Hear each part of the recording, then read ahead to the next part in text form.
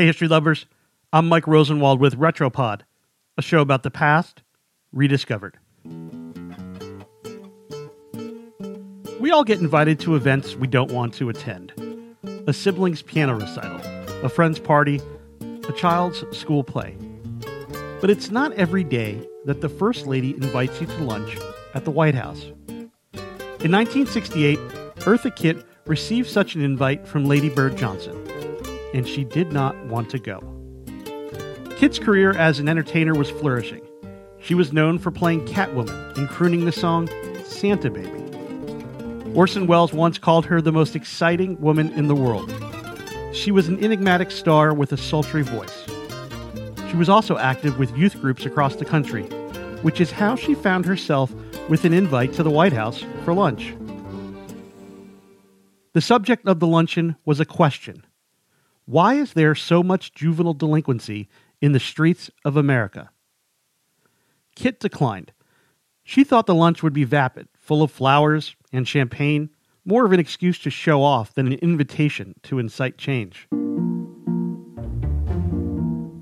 But the First Lady's social secretary begged, so Kitt relented, packed an overnight bag, and flew to D.C. On the day of the luncheon, a limousine picked Kitt up from her hotel and took her to the White House. Kitt's fears seemed to be confirmed. The women sitting around the table buzzed about the possibility of the president popping into the luncheon. They admired the place settings for a menu of crab meat bisque and chicken breasts. That annoyed her. At the time, protests against the Vietnam War were raging across the country. Almost 500,000 Americans were fighting in Southeast Asia, a number that was still climbing. 1968 would prove to be the deadliest year of the war, which would result in the deaths of almost 60,000 American troops and millions of Vietnamese civilians. None of that was being discussed.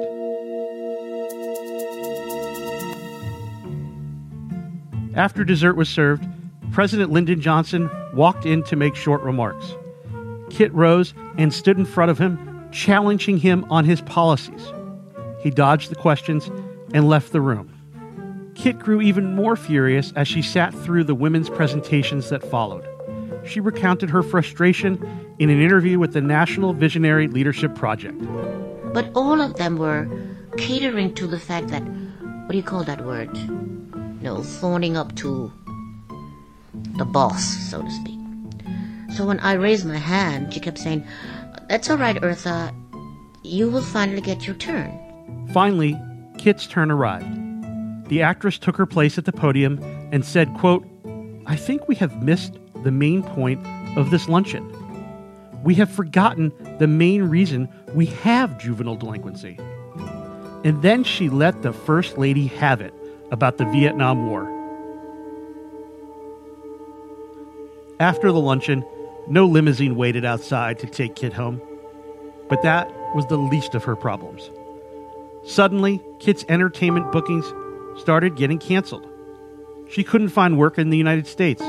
Her career collapsed. For several years, Kitt had to work mostly in Europe. Then, in 1974, the New York Times published records that showed the CIA had given the Secret Service information about her just a week after that tense luncheon. The extensive report contained secondhand gossip about her, but revealed no evidence of any foreign intelligence connections. Kitt later called the report proof that LBJ had personally blackballed her from the entertainment industry. But Kitt wasn't one to go down without a fight. Like Catwoman, she clawed her way back to prominence.